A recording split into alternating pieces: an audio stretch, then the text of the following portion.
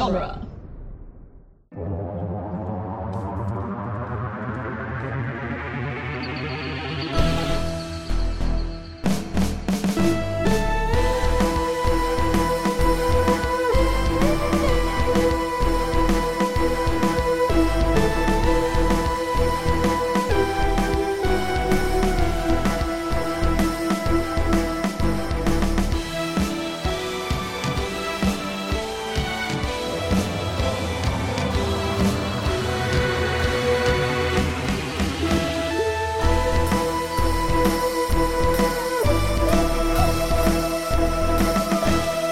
Welcome back to Doctor's Companion Presents Doctor Who, The Long Way Round, the weekly podcast where we review and discuss every episode of Doctor Who, one doctor at a time.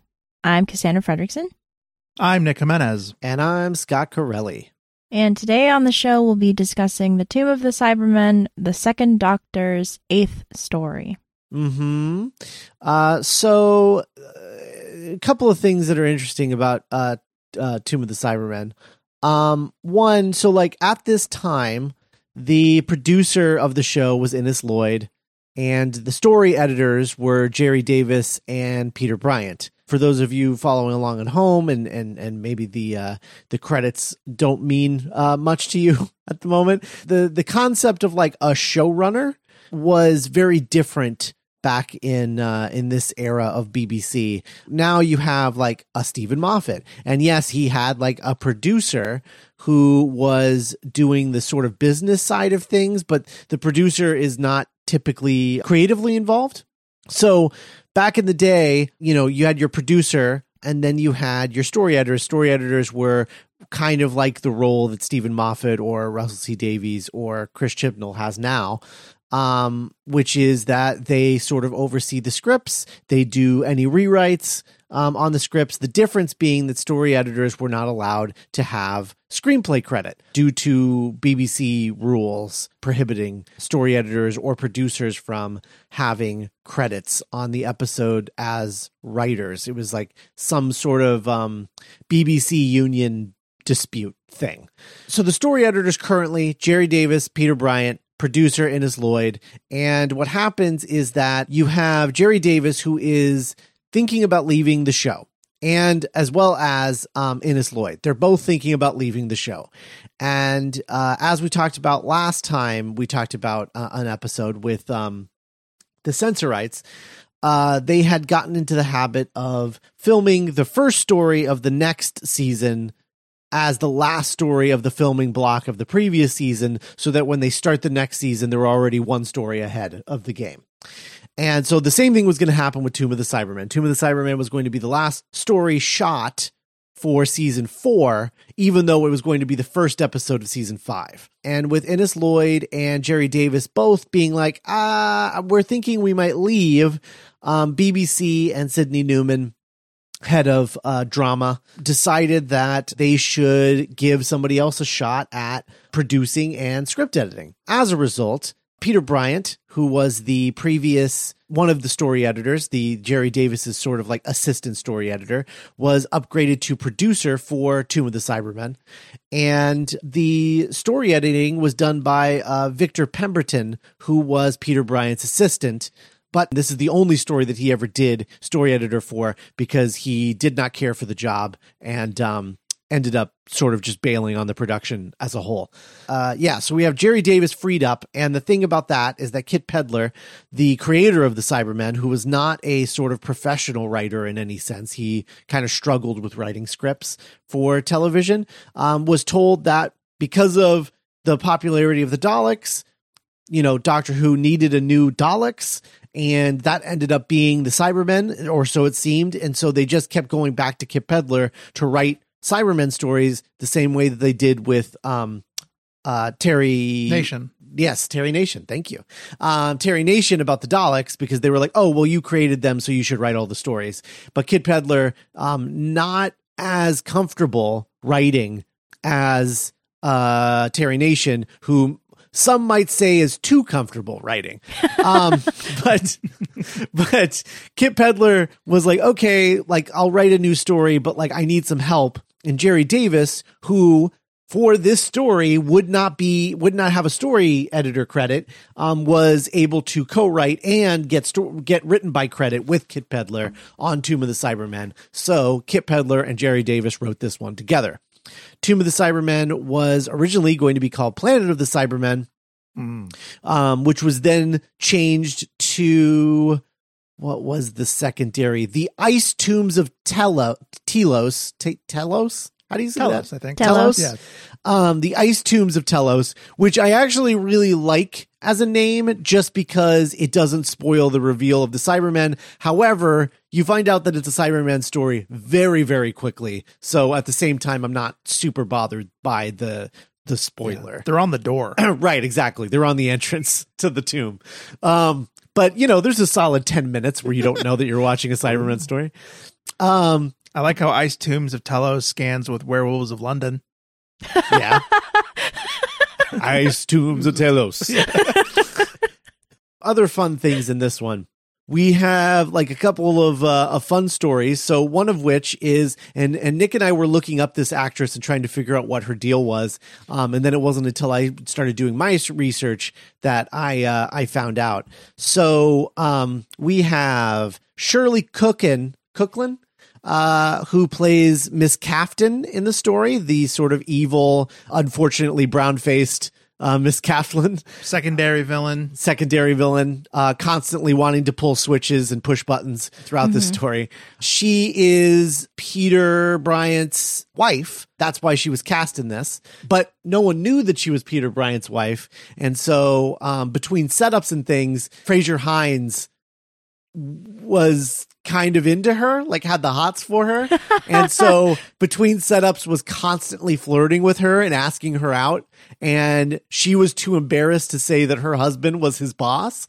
But he later found out and was embarrassed, to say the least. Oh my God. Yeah. So that was happening a lot on this. Also happening was that this was shot in the middle of the summer, which they tried to avoid at the time because, they didn't air condition any of these sound stages because that would cause noise and you can't have that. So it was really hot in these tombs, and everyone's wearing jackets because it's supposed to be cold, but it's not. It's a scorcher. And so there was a moment, and it's actually in the episode where Shirley's character is unconscious because she gets shot or whatever. And, or maybe she's not, maybe she's just dead. I don't remember, which period of time it was, but, she just like legit fell asleep. And so she's just asleep, like full blown asleep in those scenes where she's unconscious or dead or whatever. And, she actually ruined a take at one point because she was snoring during the take. That's funny. Because she was like straight up asleep because of how hot it was in there. Because, when you get super hot, like sometimes you get sleepy. Sure. So that happened. And I've seen a cat. Yeah, exactly. And then Deborah Watling, who plays Victoria, during the production of episode 3, she had the flu. Oh, no. Yeah. So that wasn't fun for anybody involved, I can imagine. Other fun things, the violence of this episode, specifically the cyber controller's head blowing up and another Cyberman getting his innards like pulled out with like liquid and stuff going everywhere. So the violence of that was very controversial at the time, to the point that Kit Pedler, the co-writer of the episode, creator of the Cybermen, actually had to go onto the BBC commentary program Talkback to debate the issue and defend the show. That's interesting. It was a big time. It was like no one had seen anything like that in what was ostensibly a children's show at the time. Sure. So to say nothing of that's interesting because like the show would only become more violent, I think, in just a few years. I wonder if we're gonna come back to this in future, or if other episodes were like, hey. Big time. Okay, yeah. Cool. Yeah. We'll definitely get back to more of that as we go along. I think we already talked about it a little bit in the Sixth Doctor era. Yeah. The violence of, because that one's also a Cyberman story, right? That's true. Yeah. Man, something about the Cyberman story brings on the blood and gore. I don't know what that's about. Because they're zombies. Yeah, I guess that's true. The only other part that I just thought was fun was that every episode of Tomb of the Cybermen, as it aired, was immediately followed by an episode of The Dick Van Dyke Show. I don't know why that tickles me, but for some reason it really does. Yeah.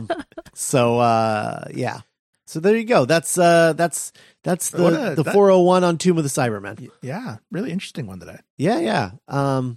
Really in the weeds, but yeah, at least there's some interesting stuff for sure. So let's talk about episode 1. Tomb of the Cybermen Part 1.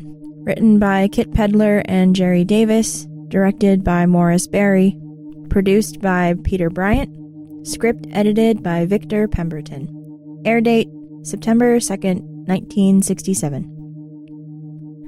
On the planet Telos, an archaeological expedition uncovers a hidden entrance by blowing up a mountainside. When one of the members tries to open the doors, he is electrocuted.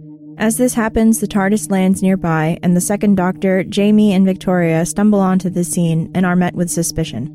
Perry, the expedition's leader, explains they are here to find the remains of the Cybermen, who apparently died out 5 centuries ago. The expedition is funded by Kaftan, who is accompanied by her servant Toberman and her colleague Klieg. Deciding to come with them, the Doctor helps open the doors. The group splits up to explore the building, while the Doctor stays in the main control room with the expedition leader and Klieg to open a mysterious hatch. Victoria, Kaftan, and one of the other men discover a chamber with a sarcophagus-looking device on the wall, facing some machinery that was apparently used to revitalize the Cybermen. After Victoria is locked inside, the Doctor is called to help her escape, and he suspects Kaftan is to blame for the incident. Meanwhile, Jamie and Hayden, another member of the expedition, experiment with a control panel in another smaller room. After activating a certain combination, a Cyberman pops up from out of nowhere and fires a gun, killing Hayden. I like how big of a cast we start out with, and then slowly they all just kind of die or disappear. It's a huge cast. I was remarking on that while we were watching it. It's like there's like 12 people on their team, right? Something like that. It's a proper expedition. Mm-hmm. It's crazy. It feels very much like almost like an Alan Quartermain novel, or like I don't know. Yeah, just like this big sprawling like expedition of people. Yeah, yeah. Is this the best first adventure for a companion? And I say first adventure, not counting the one where they meet the Doctor, because that doesn't count because they're not a companion. Oh, so you would consider The Beast Below to be Amy Pond's first adventure? Yes, that's what I would say. Yeah, first adventure as a companion. Is this the best one? I don't know. I don't know that I can think of a better one. Can we get broad? Can I say broad stuff? Sure. Okay. I will say that this was really cool to watch from that perspective, because I really started the episode not liking Victoria. Oh. And being like, I don't know, like, who is she? Like, she's so like, oh, I don't know. She's kind of a disappointment from like Polly and Susan and Barbara. And then she started just like having moments of like, I'm going to do this, or like, I'm doing this, or and like, yeah. And I was like, oh, Victoria's cool. Like, and so I ended being like, I really like, so like, that was a fun trip to go on. Yeah. That's from that awesome. Perspective. Yeah. Yeah. No, that's really cool. Victoria is cool. I just don't know that she's teamed up with the right Doctor companion combo. I think she would be better with someone else. Just because her and Jamie are similar a little too, because they're both from similar time periods, you know? And they're both from like the past, and they're like, oh wow, this is so crazy. It's why I like Zoe and Jamie so much, because they complement each other because they're opposites. You haven't met Zoe yet, but you will, and you'll love her too. I don't know, because like at first I was worried really more than anything, because I thought they were writing her very damselly, and I was like, oh, I don't know if that's not Doctor Who to me, and then what by the end, what I like about Jamie in this episode is he was very like Shaggy like. Yeah. And Victoria seemed to be becoming more and more like foot forward to me. I don't know what's coming. So that dynamic to me has potential. Okay. That's cool. Because like what I love that Jamie's always the first to escape. He's always like last one in, first one out. Yeah. Yeah. The Doctor reveals that he's 450 years old. I forgot to mention this in the background. So he mentions that he's 450 years old, give or take. I guess their thought process on that age was that in a previous episode, I guess the first Doctor mentioned that he was 650 years old. And now the second Doctor is saying 450 years old. And they're saying that that's because when he rejuvenated himself, he lost 200 years. Oh, that's funny. Which is like kind of like adding credence to the fact of like what our theory has always been, which is that at the time they didn't think of Troughton as the second Doctor. They thought of him as a younger version of the first Doctor. Mm-hmm. That the rejuvenation was a literal de-aging of that Doctor, not like becoming a new person. Not becoming a new person, like regeneration, like we eventually get with Pertwee, I think is the first time that they are like, oh, okay, maybe this is what it is. Yeah. But it's interesting that at the time they're like, yeah, so he's only 450 years old, despite existing for 650. The part that's important is the internal age, not the external age, I guess. Which I think is an interesting way to think about aging. This is our return to Planet Quarry. Yes. Always a pleasure. Always a pleasure. This is the introduction of Telos, which is not the origin planet of the Cybermen, but is a planet that they took over and like changed everybody on the planet to being a Cyberman. It's like their secondary planet. It's their home away from home. Right, because the 10th planet is the one that moves around, right? Mondas. Mondas, yeah. Yeah. Mondas is their origin planet. And then so is Telos, isn't that mentioned in the Russell T Davies era as like, is that the name of the company? Maybe. That builds the Cybermen? In the alternate universe? Yeah. I think so. Yeah, that sounds right? That feels familiar. Yeah. That's interesting. It must I don't be know that like I've ever put that together before. I don't know if it's exactly the same. I don't know. I don't remember. It's been too long since I've seen that one. So once they get inside the tomb, which there's some rigmarole about, electrified front doors and all of that. A man dies. No big deal. Rigmarole. Yeah, rigmarole. A man dies, and then his body is gone at the end of the story. So I don't know what happened to him. Oh, they took him to the rocket. Oh, they did? Yeah. Okay. The captain was just like, all right, well, that's crazy. Also, I'm obsessed with the captain. Like, he has such like an old school Hollywood voice. It's like the American best. guy? Yes. Yes. Yeah, we were talking about him the whole time. So here's my thing with American guy. Yeah. He is either, maybe by some sliver of a chance, that's actually his natural, like, accent. But it sounded like an English person doing kind of a strained American accent, which, hey, no judgment. Sure. My question is, why did that character have to be American?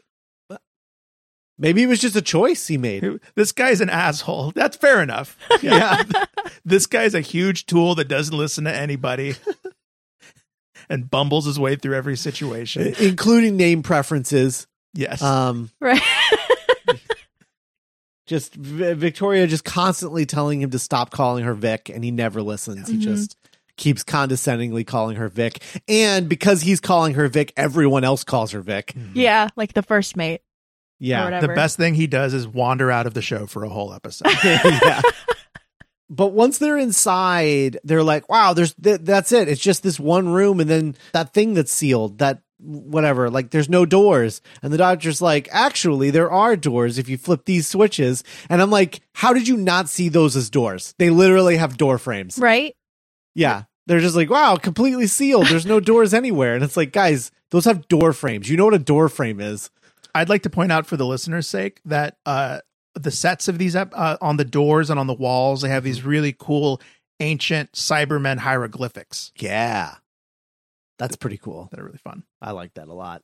How far into the future are we? Because like the Cybermen have been like dead for like 500 years or whatever. Yeah, the dude mentions that they've been like long dead and long defeated. Like how, and they're all from Earth.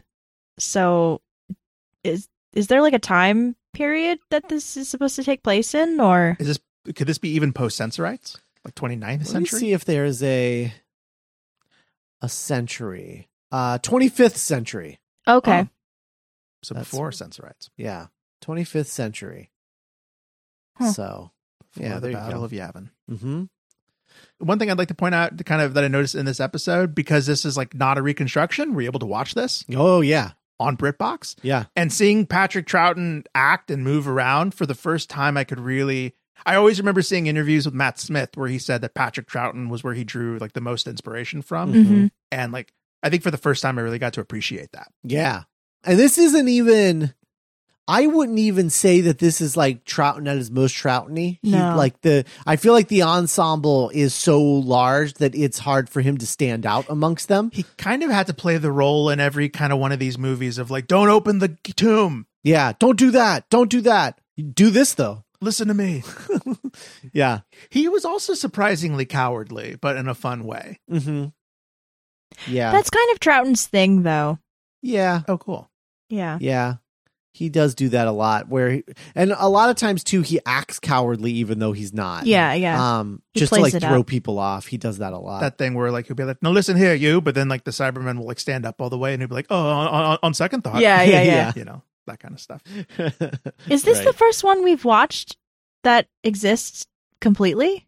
There's one that had one episode, I think, but that was it. Everything else has been reconstructions for Second Doctor. Because that's what I was remembering. Because I remember seeing him and Polly and Ben a little Faceless bit. Ones, I think, had one or two episodes available, but that was the only one. And we kept missing the animated reconstructions by like months. Yeah. Like where it'd be like 3 months after we cover it, they come out with an animated version. It's like, damn it. That's right. Oh, I'm not going to rewatch it again. I just watched it. But not even Macra Terror. I just have the note that brown-faced lady loves pulling switchers. It's just so funny the way that everyone does. Yeah, but especially her, the way that she plays it, where like as soon as someone's out of the room, she's like, and then runs over and like just can't wait to start pulling levers and flipping switches. Mm-hmm. It's just so funny.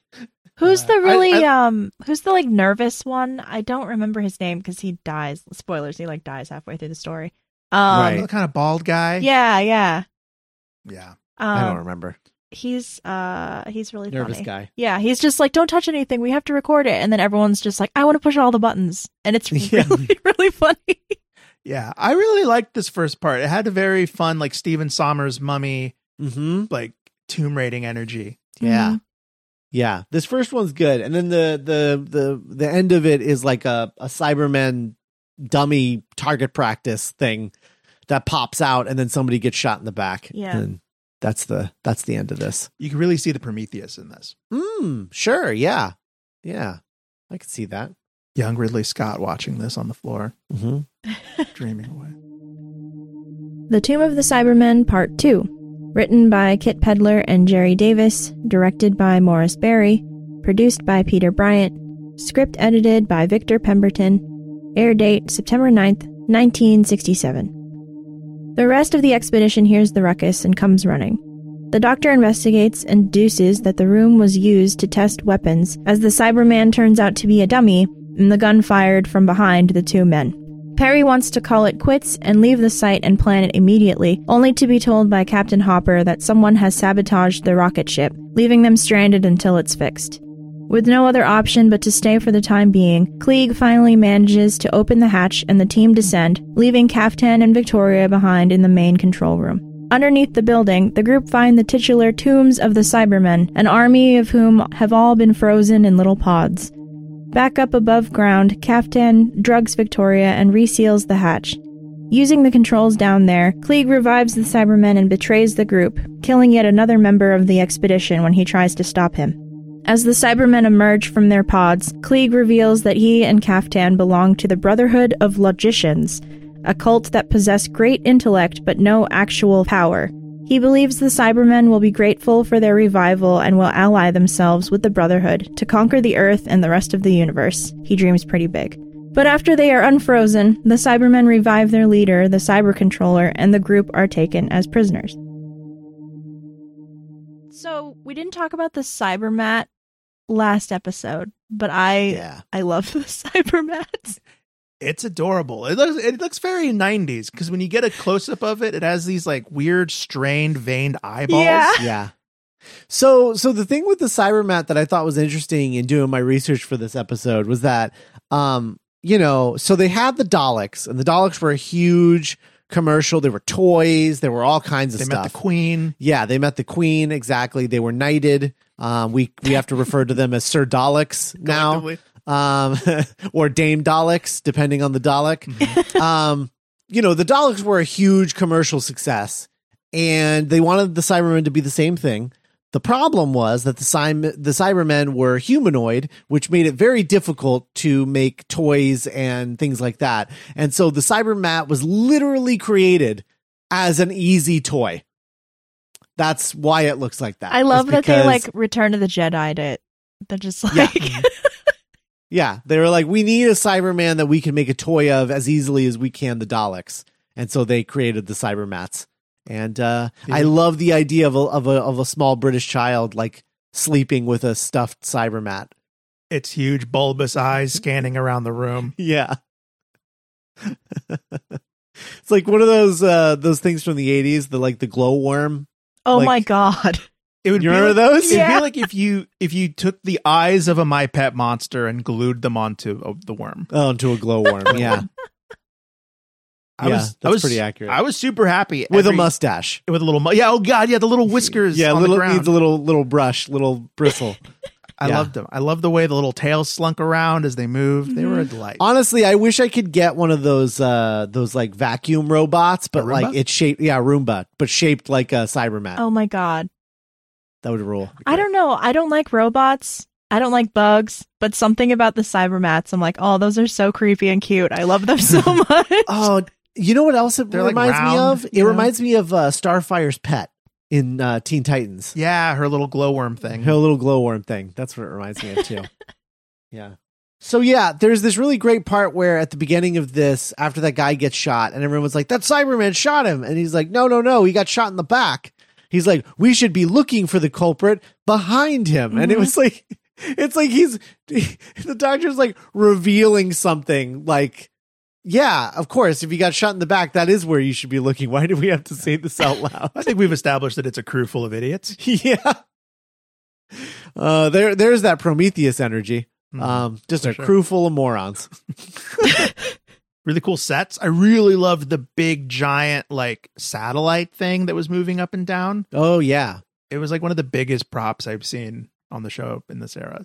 I like the big Cyberman tombs thing that defrosts. Yeah. They set it to defrost. It looks like like Hollywood Squares is what it looks like. It does look like Hollywood Squares. And when they were like, it actually is kind of alien like when they were kind of moving and slithering around through the film, and you could see them cracking. It way creepier seeing a Cyberman being born and crawling out than seeing them come out of a factory or like an imprint machine. You know what I mean? Yeah. It'd be really cool to see the show kind of playing with that more of them as like almost an organic entity. I don't know. I like it that they're big metal men though. Yeah. Yeah. I mean, they're just in there. They're not like being born. They're just like literally chilling. They're waking up. They've been frozen. Yeah. Yeah. They set them to the defrost setting, and they're slowly. I can't emphasize enough how slowly they defrost. And we just have to watch the whole thing. I love it though. I do too, but it's so slow. And then then the doctor's like, no, and then turns it off. And then the other guy is like, yes, and turns it back on. We should mention Krieg. I believe his name was. Yeah. Klieg with an L. Klieg. Yeah. Klieg. Yes. He kind of reminded me of like Topher Grace and Predators, where he's like convinced that he can make these strange aliens his friends. Yeah. I'm going to hug one, and you can't stop me. I want to know. I want to know what this like brotherhood of logicians does on their spare time. Like the one that's just like, because they belong to this like brotherhood or whatever, and they're like, we're going to use the Cybermen to take over the Earth. Like, do you just do logic puzzles all day? Like, how do you talk about how cool it's going to be? Yeah, it's so funny. It's like the Knights Templar, but like squares. It's really funny. Yeah. It's like it's like that weird club that was dedicated to like finding out who the Doctor was. Yeah, I haven't thought about that in a while. Yeah, one of them was Moaning Myrtle. That episode's good until it's not. Voice of Babu Freak, Shirley Henderson.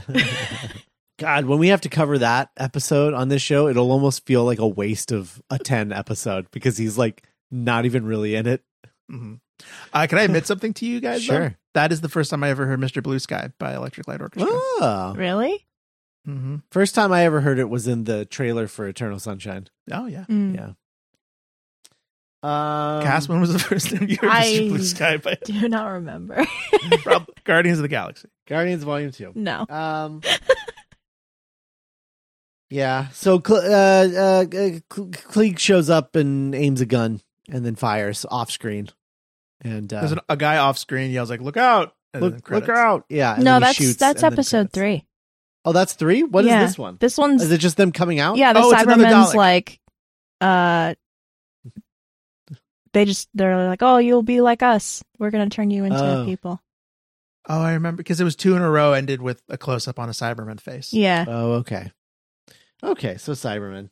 Oh, yeah, I see. Laser gun is my cliffhanger for episode 3. Okay, fair enough.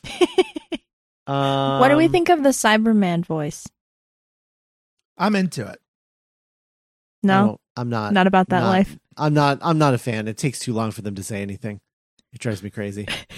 It wasn't that You're bad in a with the hurry. subtitles on, but it's kind Oh, of you hard had to subtitles? understand. Yeah. I guess my thing with the Cyberman voice that I'm used to is it's just like a more generic Dalek voice. Yeah. Sure.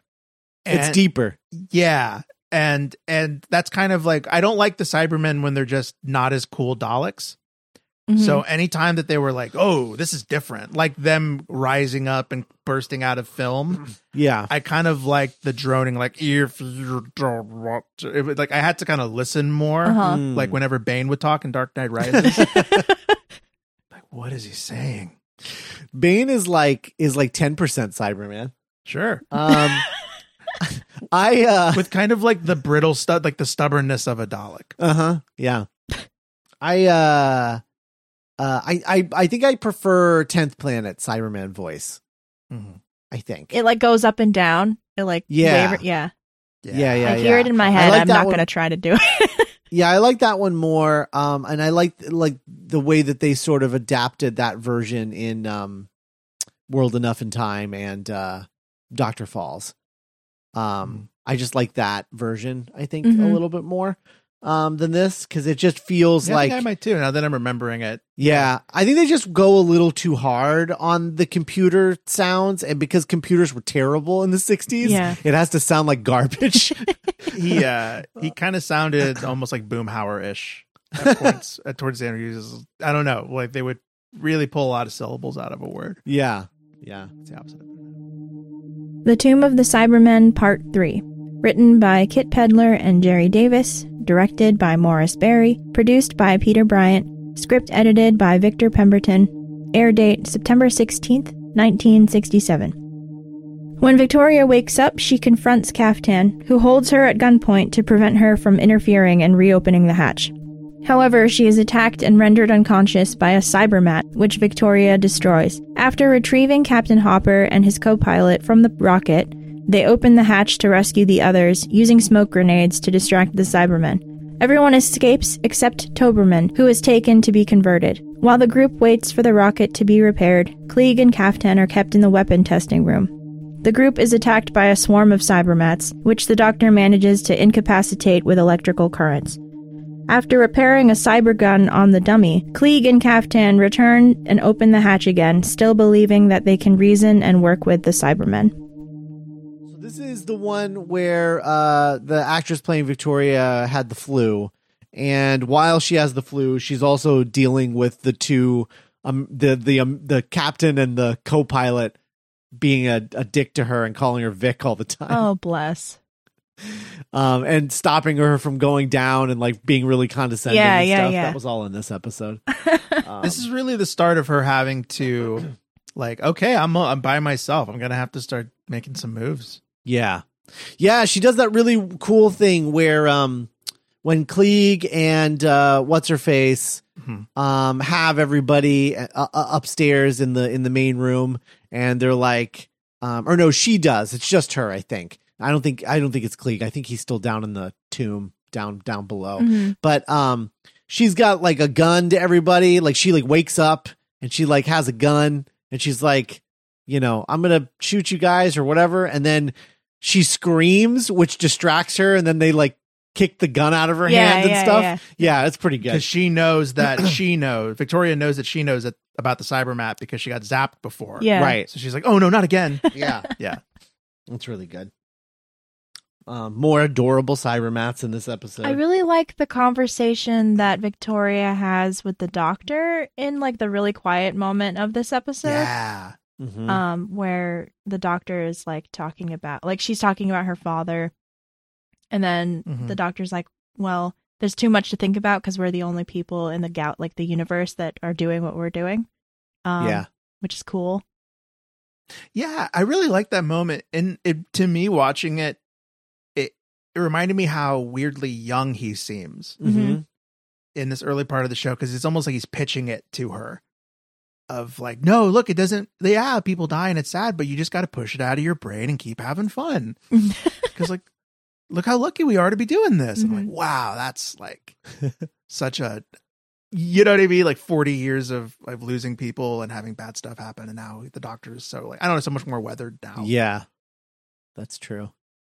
I think the Time War is the big switch there. That's more true than too. anything. Yeah. It's just always really cool seeing it all work and fit and rhyme. Yeah.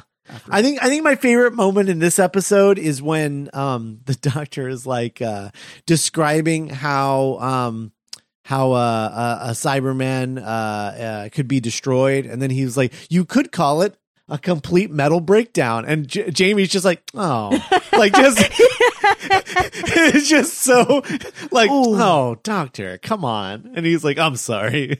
Yeah, I love that he apologizes. Yeah. But he loved it. He loved the joke. A complete metal breakdown. Because if I did a bad pun like that, I would not apologize. Yeah. Sorry, Jamie. It was a solid pun. Yeah. It was good. But Jamie was not having it. But you know what? You know what they say about puns is that only exceptionally intelligent people like puns, because it's like a trigger in your brain that like, it's like, language and whatever. And so you have to be really intelligent to appreciate a pun. And the fact that Jamie appreciates that pun is like, you know what, man? He identified it. I don't know if he appreciated it. I don't know. I guess he identified it. I don't know. I like Jamie a lot. Jamie's the Jamie best. is great. Jamie and 2 are just like the greatest thing, the greatest combo. I was reminded watching this that I think he might be pound for pound like the greatest companion. Jamie? I don't, or maybe my favorite. I don't know. He's in my top 5, I would say. Top 5 companions for sure. I love Jamie so much. And the fact that he's the 2's companion almost his entire run. Like minus a story or 2 stories, like he's his companion the entire run all the way to the end. Is really cool. I was thinking about Yaz, because I think Yaz might be like one of the most like competent companions that's ever been on the show. Yeah. And like what a fun combo those two would be. Like the doctors. Oh man. God. I love Jamie. He's the best. And then yeah, now we get laser gun. Yes, yeah. With off-screen shooting. Which leads us into episode 4. The Tomb of the Cybermen Part 4. Written by Kit Pedler and Jerry Davis. Directed by Morris Berry. Produced by Peter Bryant. Script edited by Victor Pemberton. Air date September 23rd, 1967. The Cybermen return to their tombs because their energy levels are running low, while the Cyber Controller and a partially converted Toberman meet with the group. Taking the Cyber Controller to the revitalizing chamber, the Doctor attempts to sabotage the process, but it doesn't work and the controller escapes and turns on them, killing Kaftan. Seeing this, Toberman breaks free of the Cybermen's conditioning and fights the Cyber Controller with his bare hands. The Doctor, Jamie, and Toberman then descend to the hatch once more to freeze the tombs again. Klieg tries to stop them, but he's killed by another Cyberman. Toberman beats this one up too, and the Doctor reactivates the tombs, hoping they will be frozen there for good. The Doctor reseals the hatch and sets up countermeasures to make sure the Cybermen won't be revived again. After resetting the defenses of the building, he discovers the controller is still functional and makes a run for it. The surviving members of the group struggle to keep the controller inside the building, but Toberman sacrifices himself to seal up the electrified front doors, electrocuting himself and the controller. Once the rocket is repaired, the expedition leaves, and the TARDIS crew also take their leave, but don't notice an escaped Cybermat which approaches Toberman's body. I don't know. I think for the most part, I like the first half of this because, like, I feel like the last half of this story kind of drags a little. Mm-hmm. And it sucks that, like, one of the few, like, actual, people of color. Yeah, not brown-faced lady, Yeah. but, like, an actual... yeah. He's, like, brainwashed. He doesn't have a whole lot of dialogue anyway. And then he's unbrainwashed because his, like, employer, like, they call him her servant, which I'm like, oh, that's not good. Yeah. So she dies, and then he's like, oh, they suck. We gotta kill the Cybermen. So, like, the doctor takes him back down into the tombs, and then he, like, ends up dying. Right. To close it. And I'm like, that's... Toberman. That's his name. Yeah. Toberman. Yeah, Toberman was unfortunate. I mean, it sort of his characterization was very, you know, just played into a lot of really bad tropes. Yeah. And really kind of like awkward, poorly handled, just like text and subtext stuff. Yeah. I will say that I think like I kind of looked into the performer, the actor, and he's also like had a really storied career as a stuntman at the time. Oh. And so I found myself, and especially when he got his like cool Cyberman arm. Mm-hmm. Yeah. I was, you know, him as his performance and his character sort of rose above a lot of that like gross, awkward stuff. Mm-hmm. And I found myself kind of rooting for him as a character despite. Yeah. And I think, and Scott pointed out a lot of stuff as we were watching. I think more than on a lot of episodes that I've watched, this one kind of like aged poorly in that regard. Mm-hmm. Yeah. I guess the original intention for Toberman was that he was deaf. And that's why he didn't talk much. And that they were going to like sign to each other, which I imagine would have been even more of like, what the hell is that? Yeah. Because they probably would have just like been like making like weird Instead of would using they have actually actual gone- sign language. Yeah. right. They wouldn't have used actual sign language. There's no way.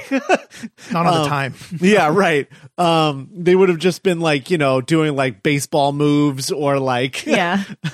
or just like made up fake sign language probably. But he was going to be deaf and he was going to have like a contraption on his head to assist with his hearing. Mm-hmm. And like I guess part of the Cybermen thing was that they were going to give him his hearing back. And so like in the end of the story when he rips his humanity back from the Cybermen and saves the day, he was going to be able to hear everyone for the first time in the episode. And I guess eventually they just like ditched all of that because it was like, I don't know if it was just they were spending too much time on it or they didn't think people would get it or what, but they pulled all of that out of the scripts before they started shooting. But that was the original intention, was that like he gets his hearing back because of the Cybermen, but then has to sacrifice his life to save everyone from the Cybermen. Yeah. Yeah. So Feels like a lateral move. yeah. Like that it would have given him more characterization, but it also sounds really weird. And I can't imagine the execution would have been great. No, because it sounds Yeah. okay, like as you're Yeah. saying it right now, but I'm just like, that probably would have sucked. Yeah. Yeah.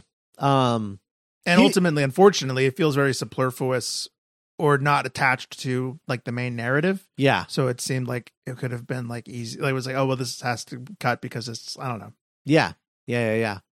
Yeah, he does a really good job of making things look heavy. Yeah. There's I a part guess- where he just like yeets a Cyberman into, okay. Yeah. So Hell yeah. he struggles with I'm painting a picture. He struggles with a human actor in a Cyberman suit, listener. Mm-hmm. But then he struggles and they get off camera and then he returns on camera with like an inflatable Cyberman doll. And he struggles with that and then like, launches it into a computer and Lifts it over his head. Yeah. full out. And then like, sparks shoot out. Yeah. It's great. It's incredible. He is also responsible for the controversial, brutal Cyberman death where he Yes. like rips a Cyberman's guts out and like baking soda bubbles over out like his cyber guts. Which is so funny because like they're like, oh my God, it's so gory. And it's like, it's baking soda and oil. Yeah. Like you can't even they're tell what not color human. it is. Yeah. It's the implication, I guess. Yeah, I guess it's the implication. It reminds me of like Clone Wars episodes where like a droid can get just like eviscerated or like blown apart, but it's okay because he's a robot. Yeah, yeah. Mm-hmm. And then Toberman goes out as the OG Hodor, as he holds the door to stop the Cybermen from exiting the tomb, and then is electrocuted upon getting the door shut because of the sort of like security measures in place on the tomb. But yeah, he's like the OG Hodor. Like, I mean, literally, like, you know, depicted as a very simple man, and says like literally says something about holding the door as his final line as he shuts it, and then goes out like a hero. And then there's this great moment, Nick, that made you gasp at the very end.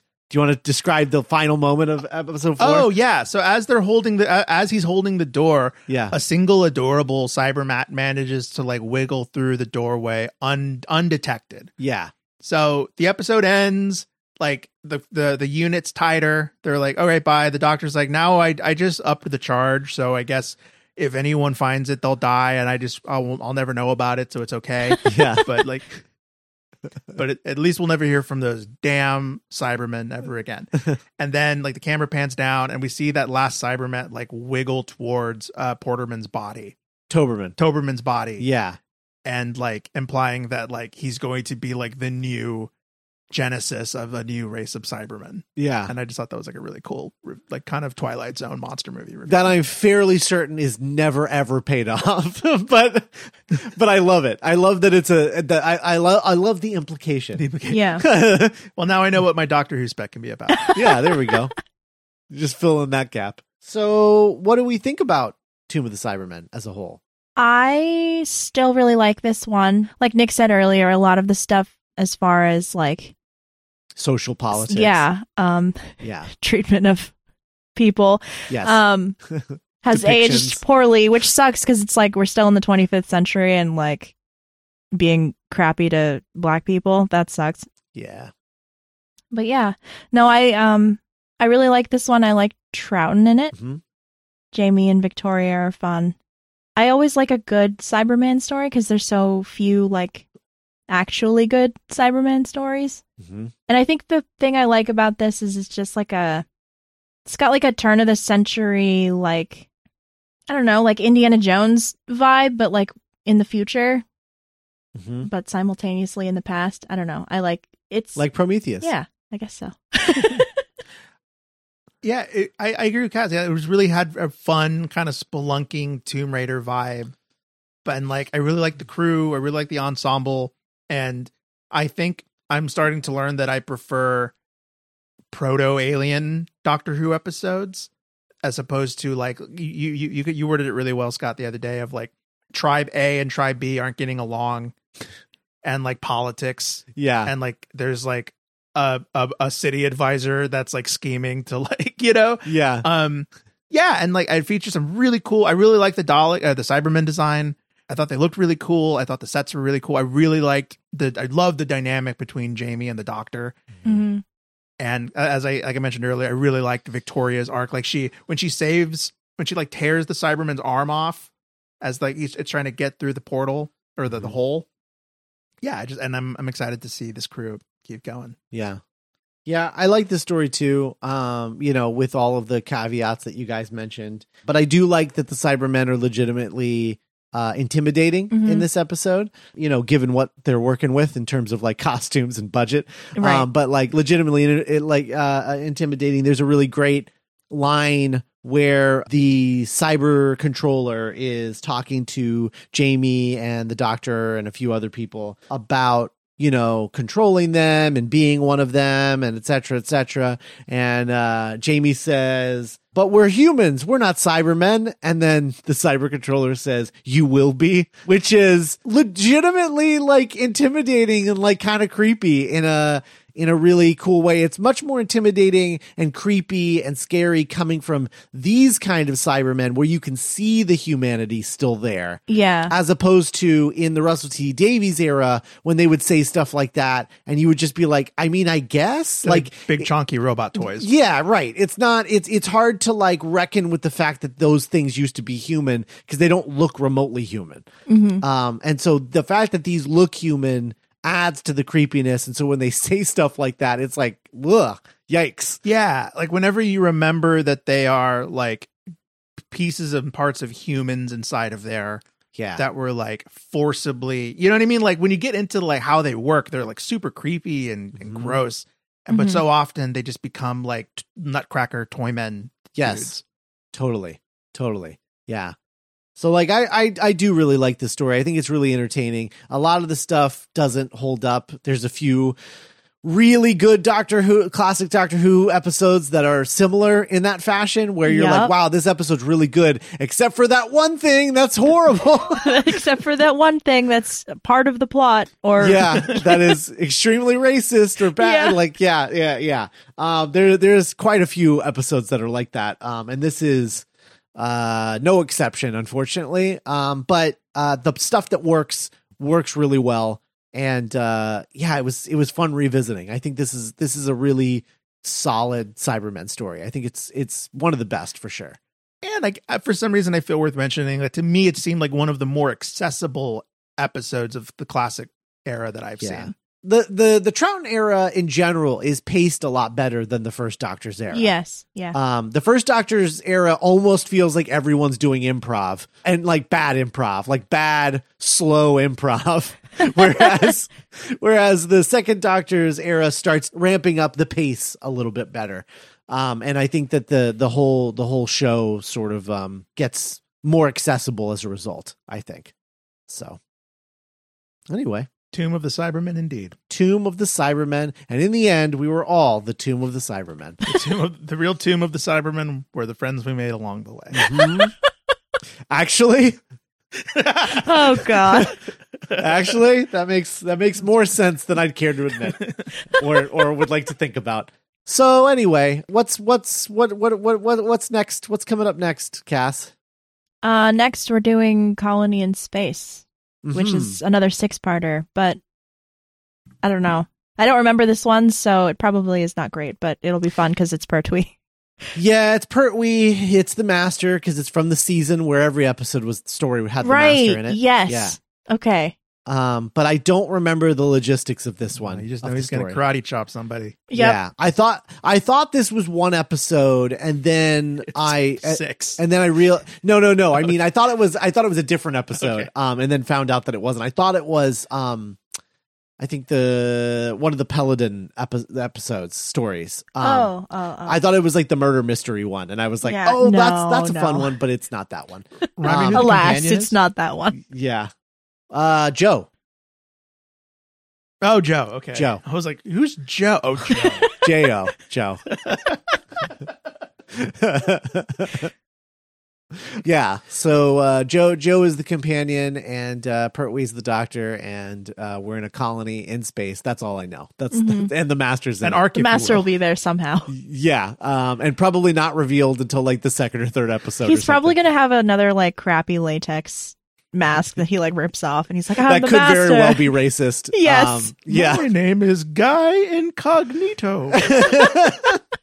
Oh yeah. I don't remember it. I know I've seen it, but I don't remember it. Yeah. And we'll find out together. We'll know him immediately the second he enters camera. That's probably true.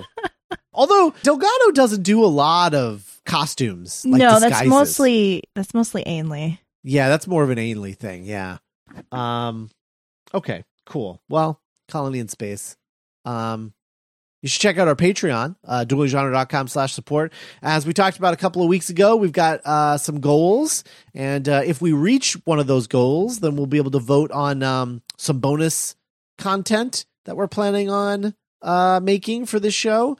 You know, there's like, we want to do like spin-off stuff maybe, and that would all be for the main feed, not for Patreon. But in order to do it, we need to pass that Patreon goal, and then it needs to be voted on by the patrons. And that first goal is 100 patrons. So become a Patreon supporter at duelinggenre.com/support. And once we cross that 100 threshold, we'll be able to do a bonus show.